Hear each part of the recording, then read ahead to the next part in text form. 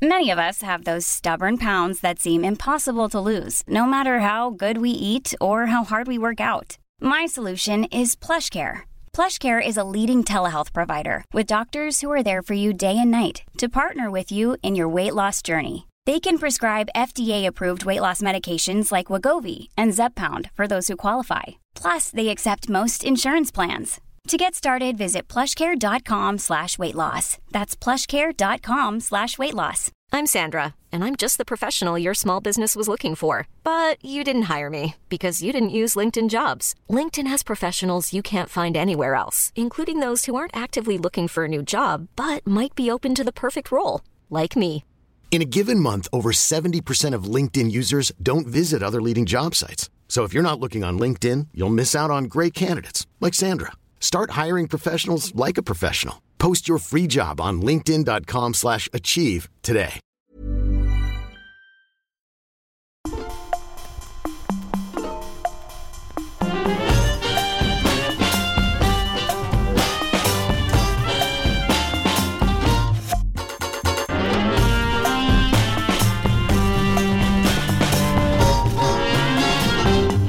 Welcome to The Things We Do for Love. I'm Izzy Sutty, your host, and this week I'm joined by the absolutely indescribably brilliant Jo Brand, who I've known for quite a few years now. I did a show called Damned with her, which ran for 2 series with lots of great people, and it was very much fun.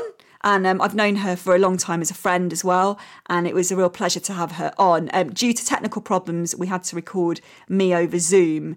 Good old Zoom, our friend and enemy in the last year. So apologies if the sound isn't quite as good as usual, but I don't think it's too bothersome. And the chat is very good. So hopefully you won't notice. If you don't know who Jo is, she is an absolutely amazing comedian who's been around doing comedy for a while and is just brilliant, and also appears on lots and lots of things on telly and writes as well, and wrote a great film called The More You Ignore Me with Sheridan Smith in it, and is just an all-round really fantastic person. So please sit back and enjoy The Things We Do for Love with Jo Brand.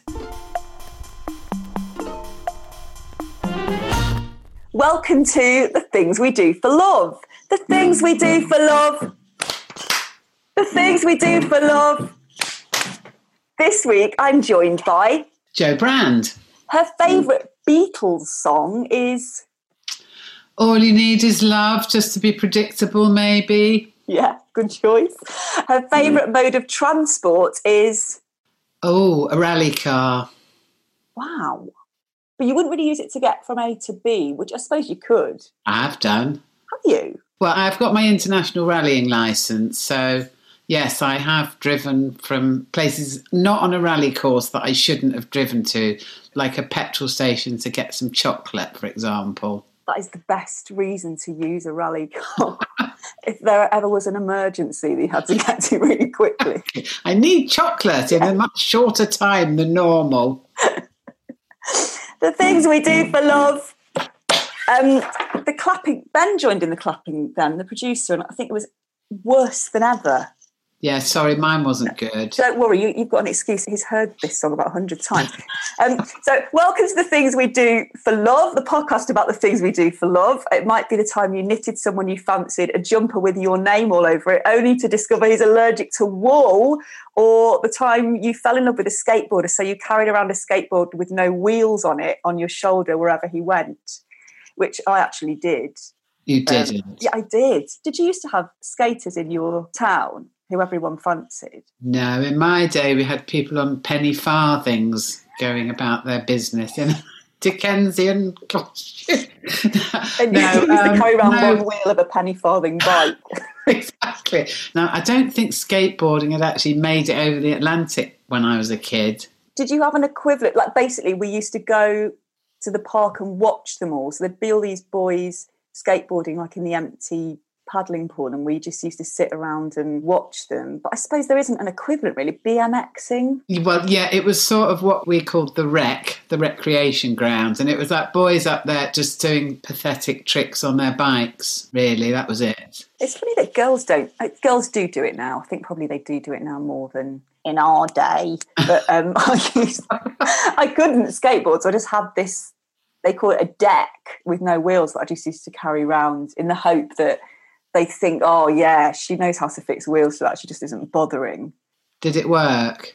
No, it didn't really work. Oh, sorry about that. No, thank you. I think I used to do a lot of things where I'd fancy someone, or maybe even convince myself that I fancied someone. You know, when you're like your best friend fancies someone, you kind of can make yourself fancy their best friend just because it would be really convenient. I really do know that scenario. And also, I hate to bring tragedy in at such an early point in this discussion, but if you're like the friend that's not so attractive, you can just bypass the good-looking one and think, well, can I live with the one that's not as attractive? You know, that's exactly what I used to do. You get like the interesting one. You get the sort of the weird one. Yeah, exactly. So there is kind of a bonus to it. But there was one time, because I have a really lovely friend called Betty, who I think you might have met actually, who was like so gorgeous when we were at university, and she always used to get the nicer looking one. And then one night we were in a nightclub in Brixton, and for some reason I got the really gorgeous one. We called him the crumb snatcher because he looked so young. I felt like I was committing a criminal offence. But she got like a really weird looking one who used to do impressions of Winston Churchill and had like quite bad skin, who, you know, by rights I should have got really. So that was a brief and brilliant sojourn in the world of being the more attractive friend. I don't know what was going on there, what went wrong, but it was interesting. Did your one have less of a personality? Because I always used to think, well, at least my one's got, like, at least he can do impressions of Winston Churchill, or he's got a monocle. There's some sort of... Exactly. But, you know, again, the rules of like, he didn't have much of a personality. I mean, he wasn't horrible. He was kind of a nice enough guy.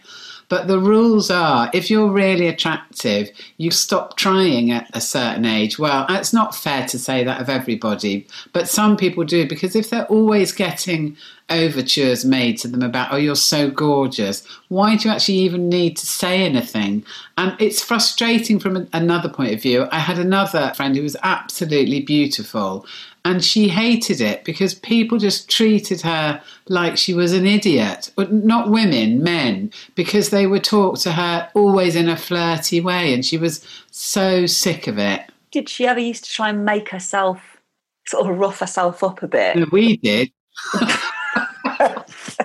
Come on, put these horrible cracked glasses with baked beans on them on. But, go and roll in that mud. Exactly. My best friend at school is very pretty, and it used to sometimes annoy me. I know exactly what you mean. I used to be the one in the corner. I remember we went out once and I punched a mirror and it went into shards. And then I was a bit of a goth and also really wanted attention. It's a quite a poisonous combination. What a combo. Yeah. So I wasn't happy with just being a silent goth who got on with it. I had to also be troubled. And so it didn't make much of a cut at all, but I just lightly cut my palms with these shards of mirror. It really didn't do any harm whatsoever. And the reason was just so I could kind of walk around and go, oh, look what I've done.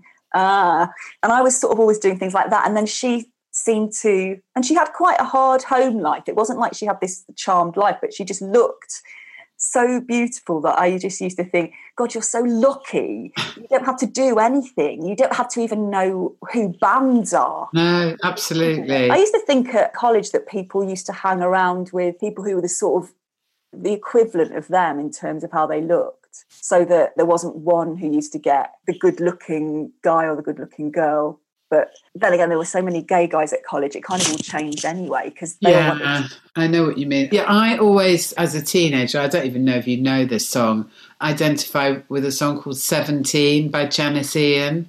Do you know that song? No, it's not Well, she was just... No, that's the Beatles, isn't it? No, I wish it was that song. No, it went... I learned the truth at 17 that love was meant for beauty queens and high school girls with clear-skinned smiles who married young and then retired. And it's all about sitting at home waiting for the phone to ring with your ravaged face. And, I mean, it's really cheery. But actually, it's a lovely song and it's a beautiful tune.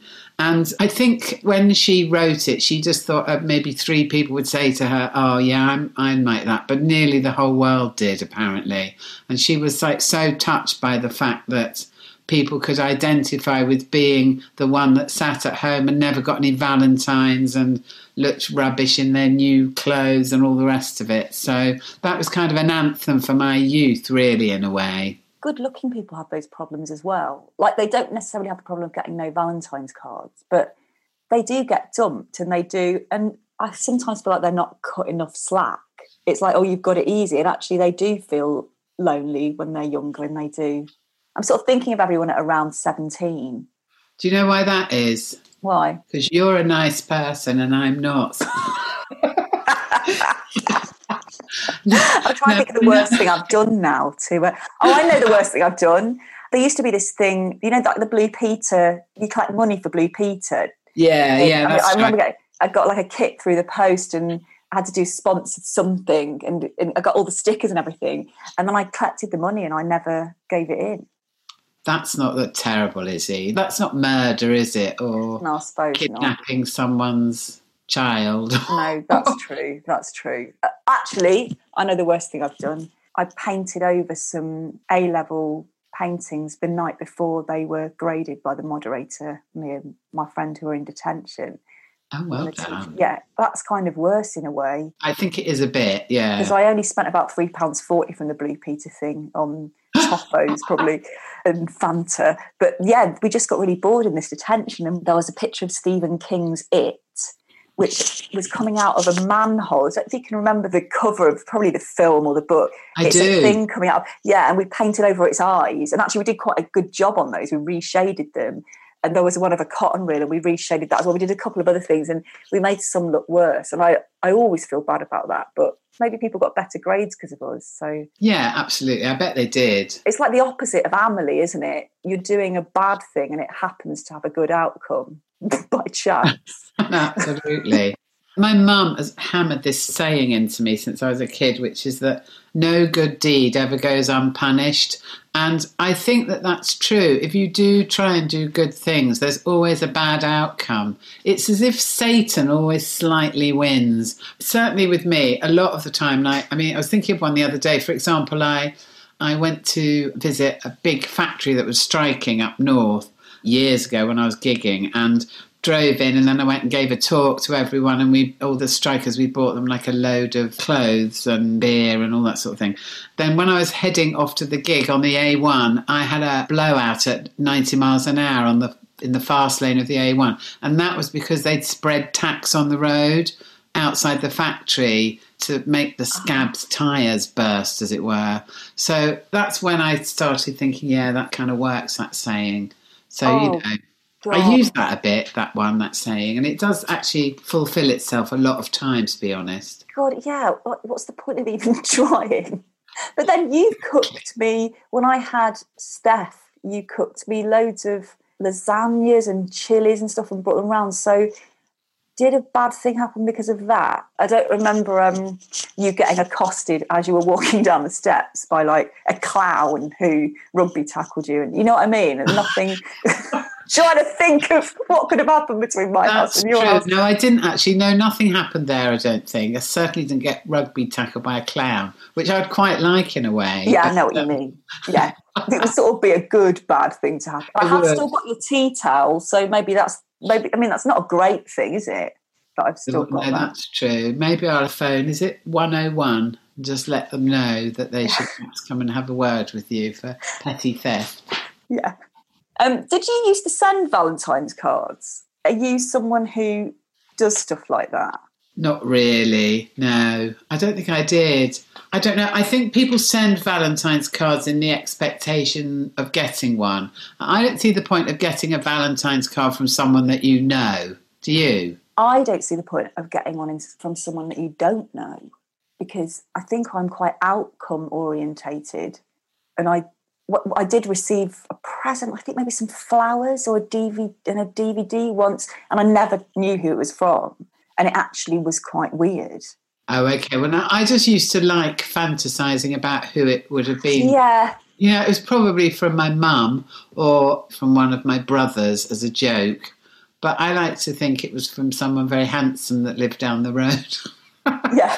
Sure, it never was. But you don't know. I suppose that is the romantic angle. It's like, is it a means to an end, or is it just, oh, that's a nice thing that I'm going to... Maybe as you get older, it's more weird if you don't know. Like, if someone sent me like 10 white doves now, I'd know there's no way it could have been Ellis, because never even gets me a birthday present. Yeah. Ellis got Betty to go and choose my birthday present because he realised... No, I had to take her. He realised about 4 p.m. on the day that he hadn't got me anything. So I had to take her up to the shop, and then she chose it, and then I paid for it on the joint account, and he was supposed to pay me back, and he didn't. So I paid for half of it in the end anyway. But, well, it's reassuring to know that romance isn't dead. Yeah, you got something. What are you complaining about? Yeah, no, exactly. I like to have a little troll through Mumsnet from time to time, and I like those kind of posts that people put up. What's the worst present your husband's ever bought you? And there's some great ones, you know, a lawnmower, for example. You know, that thing of buying flowers in that awful cellophane from the garage, that's a cliche because so many people do it and it annoys so many women, I presume. I know. And does everyone like getting flowers? I don't mind it from time to time, but sometimes it's actually... I never cut the stems on a slant or arrange them properly. I just shove them in a pint glass. I haven't got... Exactly. You can see I've got vases behind me, but none of them are big enough really to fit a whole bunch. Proper bunch in. Yeah. I suppose if someone hand-picked some wild flowers and tied them with a piece of yarn, that might seem more... Yeah, that'd be romantic. Lovely. Just a few. It's not about volume, is it? It's 3 or 4. No, it's not about the bigger the better with flowers, is it, really? No. Not like chocolate. No, God, not like chocolate. Isn't it awful when someone gets it? Do you like dark chocolate? Not really. No, I don't. No, it's sort of bitter, and I don't like the fact it's good for you. Like, it shouldn't be. I know, no, exactly. But, you know, like if someone gets you... Someone got me once like 1 bar of dark chocolate with hardly any in there, and I was like, there are 2 things wrong here. It's dark chocolate. And it's really small. Oh. What's the point of... I like those big chocolate boxes where there's like 2 layers and you don't realise there's another layer until... Oh, I know. They're great, they are. And also, the more expensive the chocolate, the worse it tastes, in my opinion. Do you think there's a cut-off point? What's the cheapest chocolate? I suppose like a Freddo or a Chomp bar. Oh, maybe? I love Chomp bars. Yeah, see, I would rather someone bought me a big basket of Chomp bars than some posh chocolates. Yeah. Any sort of posh chocolates, half of which are dark chocolate, so immediately have to be thrown at the wall. I know. Or sort of weird, like coffee, like they're trying to be too clever. I like picnic bars. I don't know if they still do those. I don't eat chocolate. I love picnic bars. Yeah. And I used to love Aztecs. Do you remember them? No. No, that was probably in about 1973 or something. But yeah, they're kind of great name. They're chewy like picnics, except they're sort of a bit smoother. Oh, they were lovely. I'm going to get you a big basket of Chomps. Are you? Yeah. I'm going to get you a massive shopping trolley full of dark chocolate. And then we can both throw it off a cliff and then go and get loads of milk chocolate. We could throw it off a cliff onto loads of people who like dark chocolate. Exactly. And it's good for you. Oh my God, no. So what I like to do is eat food I know is good for me, like kale or broccoli. That's fine. Exactly. With butter on it. But then if something's sweet, it sort of should be bad for you, I think. I totally agree. I'm looking at all Ellis's books and thinking, we're going to move house soon, you know. Oh, right. Yeah, we just put the house on the market and we had to put all our books into storage in case someone came to look round and was like, why have they got 30 copies of Ellis James's book and 30 copies of Izzy's. You know, like when you get sent loads of copies when you write a book, and I don't know what we would have looked like we were super fans, or they'd just notice us and think, oh my God, their book hasn't sold at all. They've got all these copies in there. Or, look, they're really vain. They had to buy loads of copies of their own book. Yeah, I got loads, I know. And it is embarrassing. When I had a doctor had to come when Steffi had just been born, because I thought I had a cold sore, and, you know, they can be a bit dangerous. The newborn. I didn't. It was just a chapped lip. But you sort of go a bit mad when you've had a baby, don't you? Completely. And he recognised me and he said, I like your work. And I said, oh, do you want one of my books? And he said, yeah, okay. And I said, I'll sign it. And then I came in here and opened this door, and there was like loads and loads of copies of my book. It was like... But Ellis keeps everything in front of me, because I'm in the dining room. There's probably 20 copies of my book, and then they're just all his book. He won't get rid of anything. He's got things from when he was 6 or 7 that he just won't throw away. I know. I think that's a very common, not that I want to be in the slightest bit sexist here, but I think it's a male trait more than a female. Freud would say that those people got stuck at the anal phase of development. And that is all to do with pooing, isn't it? And I think, you know, mothers in certain ways used to be far more invested in their son's poo than their daughters. I've no idea why that is. The girls were just like, oh, just get in there and do it. Whereas the boys were like, oh, you've produced the most marvellous piece of art in the world. I still wouldn't do that to perfect boys. Texture and... Let's check it on the Bristol stool chart. Oh, it's a number 7. How marvellous. Yeah, I know. It's mad, isn't it? I've got to put all this stuff in storage that I keep finding these things that I used to make loads of things. I think it's maybe before you have kids, when you've got more time on your hands. Like, I painted this picture of all Ellis's favourite ingredients from his favourite food. So, like, the ingredients for spaghetti bolognese, like a packet of mince and then a tin of tomatoes, and it took ages. And then I sort of gave it to him and he was like, yeah, oh, thanks. You know, just didn't really seem to realise the investment that had gone into it. Do you do that? Or did you used to do that when you were younger? Oh, yes. I think particularly if you're kind of mad about someone, you put a lot of time. I mean, obviously the kind of cliches like making, well, in my day, tapes of the music that you like for someone. And that was a lot of time investment, wasn't it?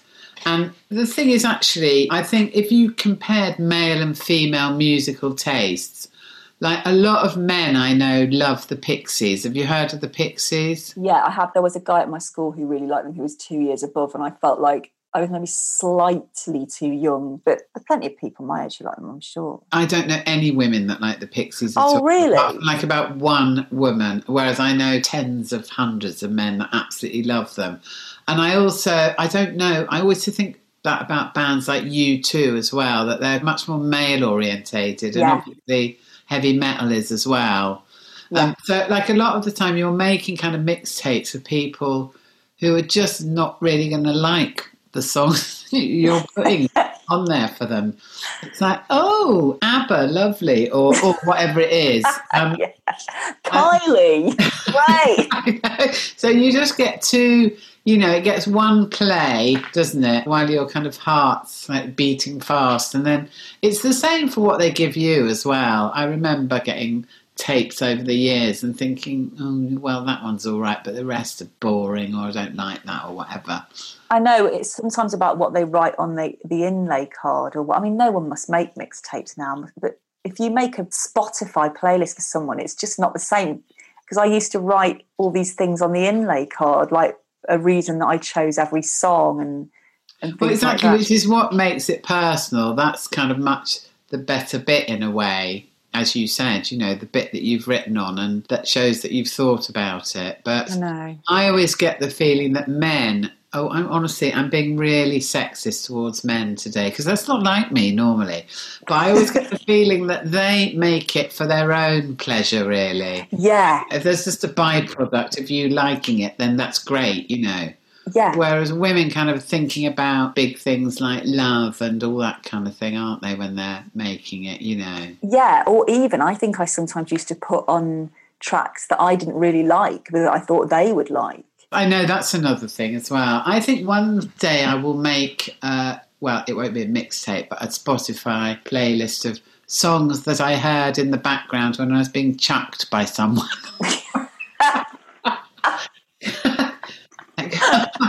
I remember particularly this guy that I was with on and off for absolutely years when I was a teenager, who my parents hated, and he's the reason I got thrown out of home and everything. But he chucked me eventually to that song Angie by the Rolling Stones. Do you remember? Oh, yeah. Yeah, that was like blasting out in the pub. And I've always really hated that song ever since. I didn't like it much before, to be honest. But it's good if you didn't like it much before. It would be shit if it was like your favourite song and it was ruined forever. Yes, wouldn't it? Do you think he asked them to put it on? I think he might have actually put it on himself. Actually, he could have done it if it was jukeboxes, yeah. Yeah. See, again, another thing that's been taken away that used to make things more personal. When we hear the opening bars to Angie, we know someone's going to get dumped. This guy comes in every month and puts it on. And it's weird how you associate songs with people. Do you know that song, Yeah, dude looks like a lady? Oh, yeah, I know that, yeah. We used to go to this pub called The Boat. God, from when we were about 15 or 16, and it doesn't really exist anymore. I think it's a hotel or a gastropub, but it was brilliant. Did you have somewhere like this? It was like tiny with lots of intersecting rooms, and there was a pool table, there was a pinball machine, a jukebox, and it was just basically all of us from sixth form. There was like a bar called Harvey's, which was quite trendy, and then everyone who was in any way alternative used to go to The Boat. And that song used to be played by this guy. I never found out his name, but he had long hair. And whenever I hear that song, I think of that guy, even though I haven't seen him since I was about 18. Well, yeah, it's interesting. I think of any art form, music is the most sort of evocative for memory, isn't it, really? Yeah, and that's why, before my dad died, I didn't believe, when people say, a tune comes on or a song that they used to like and you can feel emotional very quickly. It seemed to me to be a bit of a cliche, and I thought, it's not as straightforward as that, surely, and that's just a kind of filmic device, really. And then I've since found out that it is entirely true and a cliche, but cliches are true. And like if Little Richard comes on or the Beach Boys, I'm just like, oh my God, it's like the grief is a snowstorm and the song just shakes the snow globe, and I'm like back in it. It's yeah, it's incredible, isn't it? I always with my dad, the one song that always really reminds me of him is "Knocking on Heaven's Door" by Bob Dylan, because he didn't like much kind of after 1935 music wise, but he heard that on the radio one day and he really liked it, but he had no idea who it was by. So he went into a record shop and just sang it to this rather confused assistant behind the counter. And he went, oh, yeah, I know what that is. I'll get it for you. And in theory, because my dad wasn't wealthy, he wasn't poor or anything, but the assistant went off and he flogged him the album. And my dad didn't want the album. He just wanted the single. And I thought it was like quite a mean thing to do, really. Yeah.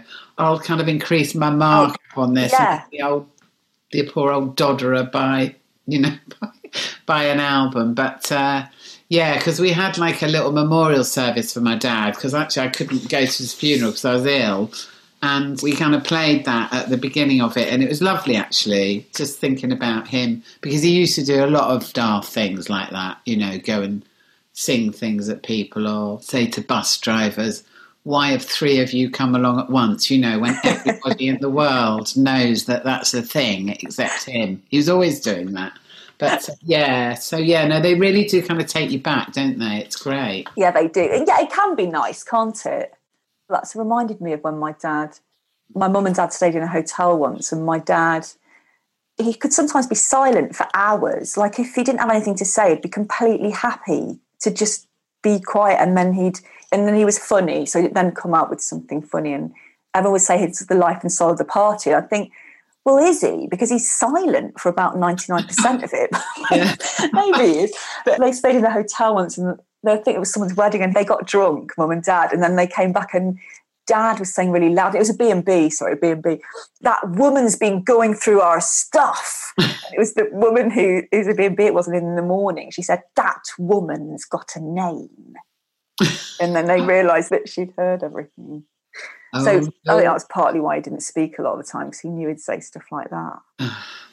Songs can be, I think they can be happy as well, like you playing at the memorial service. We didn't play anything, it was in the church, so it was quite traditional. But there are times that, like, the Beach Boys will come on and it can feel quite purging, I suppose.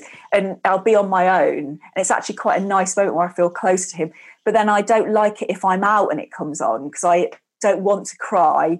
And then it almost feels a bit disrespectful to him not to mark the occasion in some way. Yeah, do you know what I mean? I totally agree with you. No, absolutely.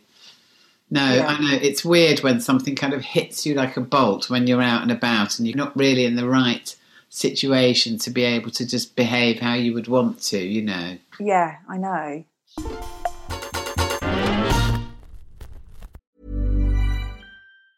If you thought the only way to get a more defined jawline with natural-looking results was through surgery, think again. Juvederm Volux XC is a non-surgical injectable gel filler that improves moderate to severe loss of jawline definition and can help you achieve natural-looking results with little downtime. Even better, this improved definition lasts up to 1 year with optimal treatment. No maintenance required. Improve jawline definition for a smooth, sculpted look with Juvederm Volux XC. For important safety information and to find a licensed specialist, visit Juvederm.com. That's Juvederm.com. Not for people with severe allergic reactions, allergies to lidocaine, or the proteins used in Juvederm. Common side effects include injection site redness, swelling, pain, tenderness, firmness, lumps, bumps, bruising, discoloration, or itching. There's a risk of unintentional injection into a blood vessel, which can cause vision abnormalities, blindness, stroke, temporary scabs, or scarring. Talk to a licensed specialist to find out if it's right for you. I'm Sandra, and I'm just the professional your small business was looking for. But you didn't hire me because you didn't use LinkedIn Jobs. LinkedIn has professionals you can't find anywhere else, including those who aren't actively looking for a new job, but might be open to the perfect role, like me.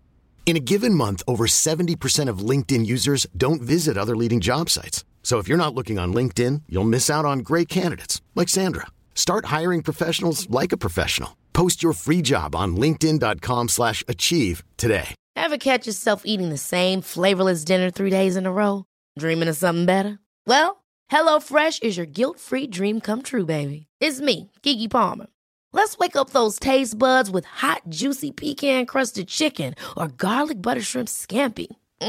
HelloFresh. Stop dreaming of all the delicious possibilities and dig in at HelloFresh.com. Let's get this dinner party started.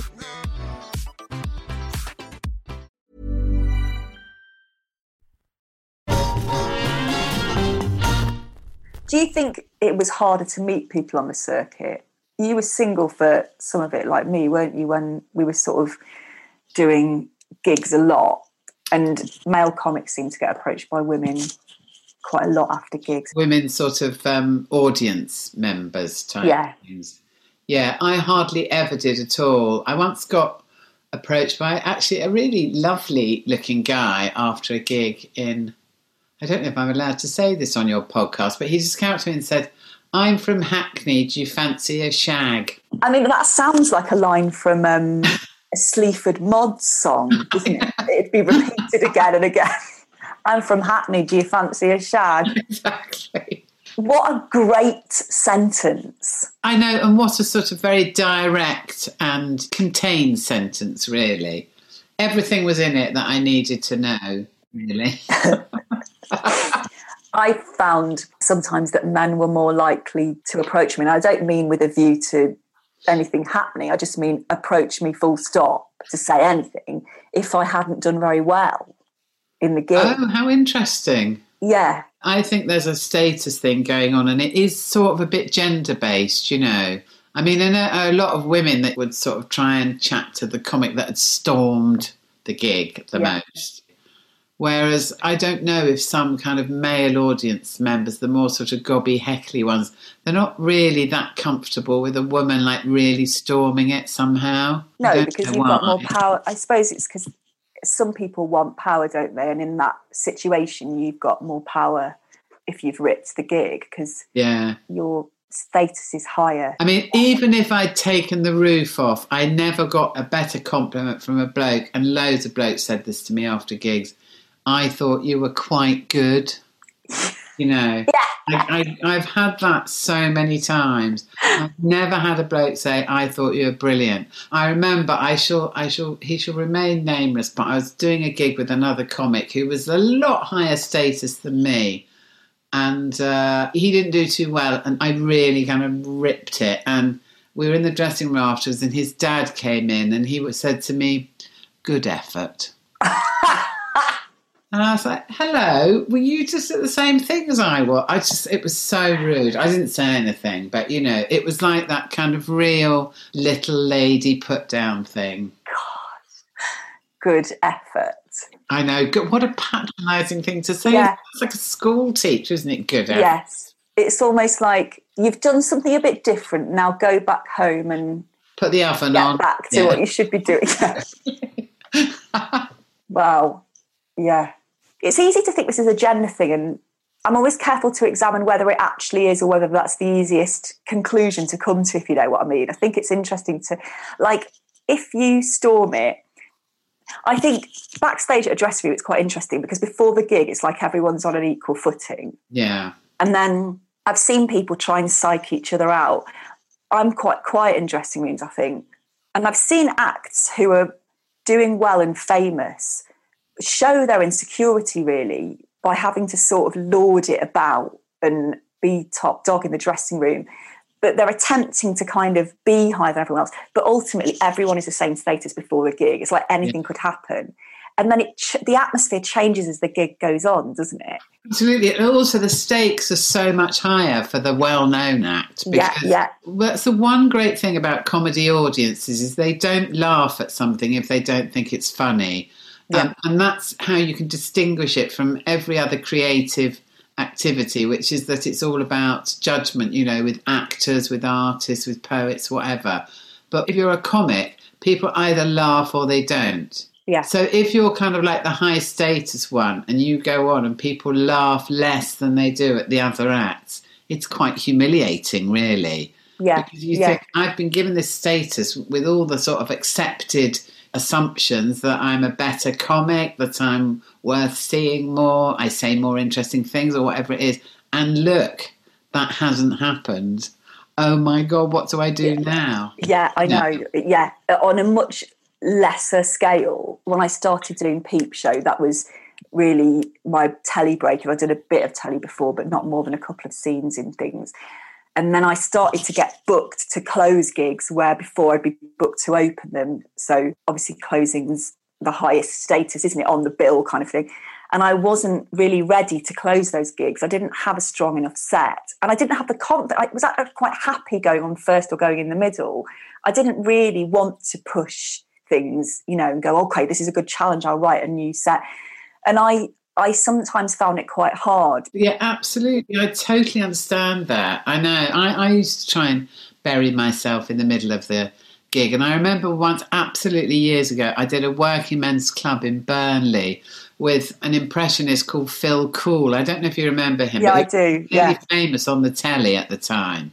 And I'd been going for about a year. And we were in the dressing room and he goes, can you go on after me? And I went, Phil, that's mad, you know, because everyone's come here to see you. Everyone loves you. You're on the telly. I'm just some man-hating sort of honorary lesbian, you know, person here to hate, that people here, they're going to hate me. And I managed to persuade him to go on last, thank God. But yeah, I mean, it's all about unravelling confidence, isn't it? Even when you're someone who's really, really famous, you know that as a comic, that means nothing, really. Absolutely. And then I think it's worse when they hate you than when you're unknown, because it becomes a story. Yeah. Like, well, I saw so-and-so, and especially if they're doing new material, you know, you'll get small gigs, won't you? And then you'll get an act that isn't billed because they're doing new material. And then the rumours come out, you know, so-and-so's coming down. Then they do their new material, and then it's like, oh, I saw them and some of it didn't work. And it's like, well, of course it didn't, because They do. Yeah, I know. It's hard. But then what I realised as well is, did you find this when you were starting to preview stuff for Edinburgh?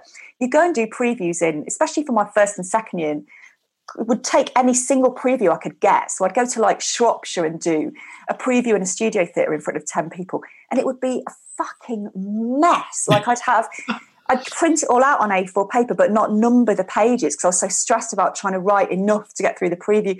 And then I'd drop them all immediately the minute I went on because I was carrying on a music stand, the guitar and this thing.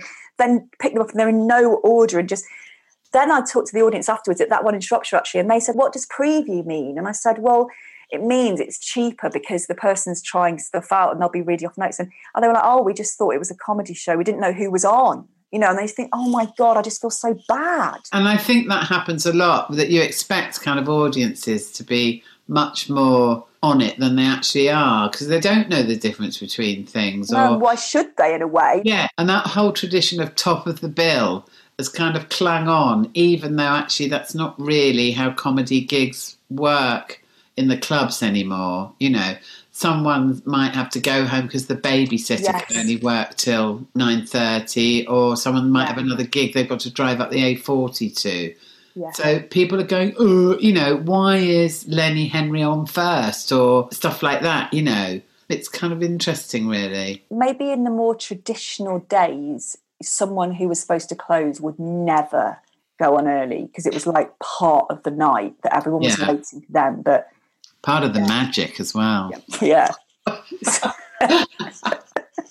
It's like when you do charity gigs, when everyone's supposed to do like 10 minutes and then someone goes on and does like 25 and then everyone's going mad because they've all got babysitters and they've got other gigs. Oh, I know. That drives me nuts, actually.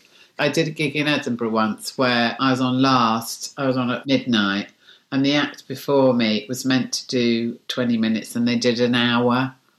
And I didn't go on till 1 o'clock in the morning, by which time everyone was so pissed off. They couldn't have cared less if I was Billy Connolly. Do you know what I mean? It was just so... But you're still the one who looks bad, even though it's absolutely totally beyond your control. If you say to an audience they've sucked all the energy out of the room, they look at you like you're just pissed off and jealous. Yeah. There's no explaining it. No, the more you try and explain it, the worse it gets. It's like every time a comic writes into the newspapers or something, or an actor and moans about a review they've got, it never makes them look good or garners them any sympathy. It just makes them look like a needy twat. So you've got to just not do that. You get a bad review, you've just got to suck it up and don't moan about it and just get on with your life, because it's never going to be something that people will go, oh yeah, I think they've got a point there. Yeah. What's the motto? Never complain and never explain. Exactly. The Queen says that. The Queen? The Queen. Well, Kate Moss says it, because I read an interview years ago with Kate Moss and she said never complain and never explain. And I was like, I like that, even though it's hard to do. It is it's really hard because you want to justify yourself all the time. Yeah. Yeah. I will say one thing about Kate Moss that I love, returning briefly to Partners, is her partner's called Otto von Bismarck, isn't he? Oh, yeah. It kind of sounds like a cross between a battleship and a vampire. He sounds so exciting. I'd like a partner called something like that. Such a great name. Yeah, both words kind of exotic. It's not like it's like Darren von Bismarck. Or, Exactly. My friend Amy from college married a guy called De Silva is his surname. So she's Amy De Silva now. And I love that. That's a great name. Yeah. I do like it actually when there's one ordinary name and one more unusual one. For your area, De Silva isn't an unusual name in Sri Lanka, I'm sure. But to you, to your ears, it's so interesting sound. So exotic, yeah, absolutely. You know, when you used to go out with boys when you were like at school and university, did you immediately test out how Joe sounded with their surname as if you were going to get married? I didn't test out how Joe sounded, but if they had like a stupid surname, I would just think, even if they asked me, I'm not going to get married to them. Because it's like bad luck, isn't it? Also, sometimes if they had a Christian name I didn't like either. But I actually really do think carrying around a stupid name does really affect your attitude towards life. Yeah, you know. I do. I think it can be really, really hard. I mean, actually, Sooty, I did used to get, when I was growing up, it was always Sooty and Sweet because of my accent. I think because we lived in Hertfordshire a bit, if I'd stayed in Hertfordshire, people would have said Sooty, which then they wouldn't necessarily have thought of the Sooty show, but because it's a weird surname anyway. But when I went up north, because everyone says Sooty, it was like, oh, Sooty and Sweet, where's Sue? Especially as they say Izzy Wizzy, let's get busy, as the spell on the blimmin' Sooty show. I was like, this is like a double whammy. Yeah. Did you used to put Izzy, whatever their name was? Oh my God, yes, immediately. I mean, immediately. If we were like on holiday and we saw, like we used to call them FBs, fit boys, or GBs, gross boy. So we used to do FB. I would want to immediately find out his surname so that I knew whether we could get married or not. I mean, I'm not joking. It was like a real priority. And also I kept a list of every boy I'd snogged. I wrote out the alphabet in the back of my diary, and then I put, try and get one for every letter of the alphabet, both first names and surnames. And X was always really hard. There was a guy in the year above me called Xavier, but I didn't fancy him. So I always think, is it worth snogging him though, just so I can tick X off? But I didn't. I did have an Italian boyfriend when I was at school because in Hastings there was a lot of language schools and a load of European students would come over in the summer holidays, and his name was Claudio Locatelli, and I always quite fancied that surname, to be honest. Yeah, Joe Locatelli. Although I bet you, if you'd had kids, they would be teased because it sounds like you're locking a telly. Well, that's true. And I would have had to call them all Darren and Kim. What, so people knew they were British? Yeah. Yeah. They're not Italian, they're half Italian. Exactly. No, not Stefano, no. I used to do that thing as well. Did you used to do that thing where you write out Joe loves Claudio and then you cross out the same, yes, yeah. And then you've got a percentage. What's that actually tell you in the end? I can't remember. It gives you a percentage and that's how compatible you are. Oh, okay. Yeah. Oh, I might do that with my husband. Yeah, I might actually. But I used to do this thing where if I didn't get the outcome that I wanted, I would do it with middle names and then middle names and surnames. Yeah, absolutely would do that as well. Oh, I'm glad that was a universal method of deciding whether someone was suitable or not. I mean, I'm surprised it isn't used more as people are older. There was another one where you had to write out letters vertically and each one stood for a different word, like marriage, shag, maybe, snog. So then what you'd do is you'd count down the line, go back to the top, and then whatever it landed on. Friends, marry. Yeah, I can't remember what the word is. Maybe someone listening will know. Wonder if it ever worked. Yeah, I wonder if anyone ever got 100% on the names thing. Had to get married to them. Yeah, that's the law.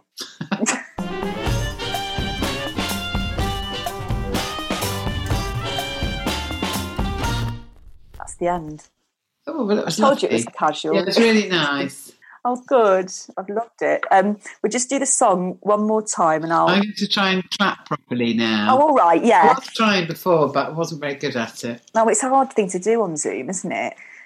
The things we do for love. Yes. Hey. The things we do for love. This week, I was talking to Jo Brand. Her favourite female author is Susan Hill. You'll never have heard of her. That was so quick. Yeah, well, because she's been my favourite for years. And I haven't heard of her, I'm ashamed to say. Don't be ashamed. She writes really fantastic, poetic novels, really. And my favourite, because actually, even though I'm a comedian, I'm as miserable as sin most of the time. And my favourite is called In the Springtime of the Year. And it's about a woman whose husband is killed in an accident on a farm and how she gets over it. It's a lovely book. I'll definitely look her up. And she writes loads of really brilliant detective stories as well, all based on the same detective. And they're a real, cut above. I'm not a fan of kind of people being stabbed in the eye with their own, makeup and gore, but they're just beautifully written. I will look her up because since lockdown began, I've only read detective or crime books by female authors. I didn't make that a rule, but that is literally the only thing I've been able to read. Obviously, things are a little bit more normal now, but yeah, I've just read loads of Erin Kelly. Yeah, there's another one called Nikki, someone like lots and lots. So that sounds great. Have you read Kate Atkinson? No. She's a brilliant writer, but I actually really prefer her detective novels. She's got a fantastic Scottish detective called Jackson Brodie, so they're really good as well. So Kate Atkinson and Susan Hill. All right, brilliant. They're both good surnames as well. They wouldn't get teased, would they? There's no hook in there. No, absolutely. Her favourite flavour of lip balm is? Cherry. Okay, yeah, good choice. Yeah. Her favourite thing she's ever knitted is? A pink jumper that I knitted at university when I was really depressed. I hate knitting, but I've still got it, and it just reminds me of what it was like when life was really shit. Yeah, sometimes nice to have things like that because you go, oh, life's a bit better now than it was then. Absolutely. You helped me knit, though. Oh, that's right. Of course I did. Yeah. How's that going? I really like it, but I'm finding it really hard now. I've got a baby and a 5-year-old. Oh, absolutely.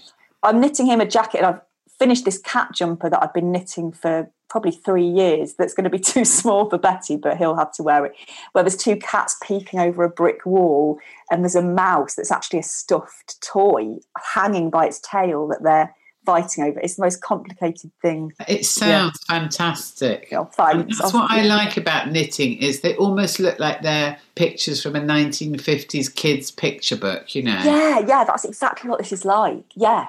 The things we do for love.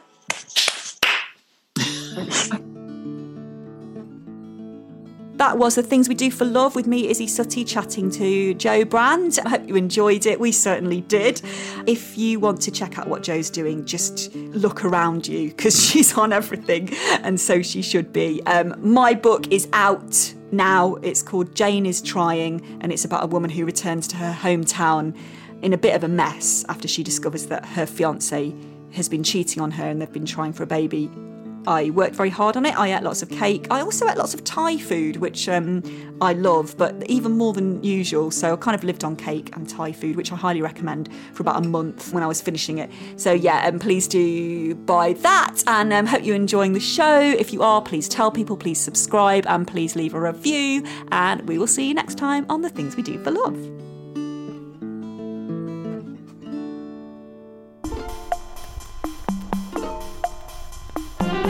The Things We Do for Love was hosted by me, Izzy Suttie, and featured my guest, Jo Brand. The theme music is by Charlie Jefferson. The Things We Do for Love is produced by Ben Walker for Fuzz Productions and the Internet. Ever catch yourself eating the same flavorless dinner 3 days in a row? Dreaming of something better? Well, HelloFresh is your guilt-free dream come true, baby. It's me, Keke Palmer. Let's wake up those taste buds with hot, juicy pecan-crusted chicken or garlic butter shrimp scampi. Hello Fresh. Stop dreaming of all the delicious possibilities and dig in at HelloFresh.com. Let's get this dinner party started.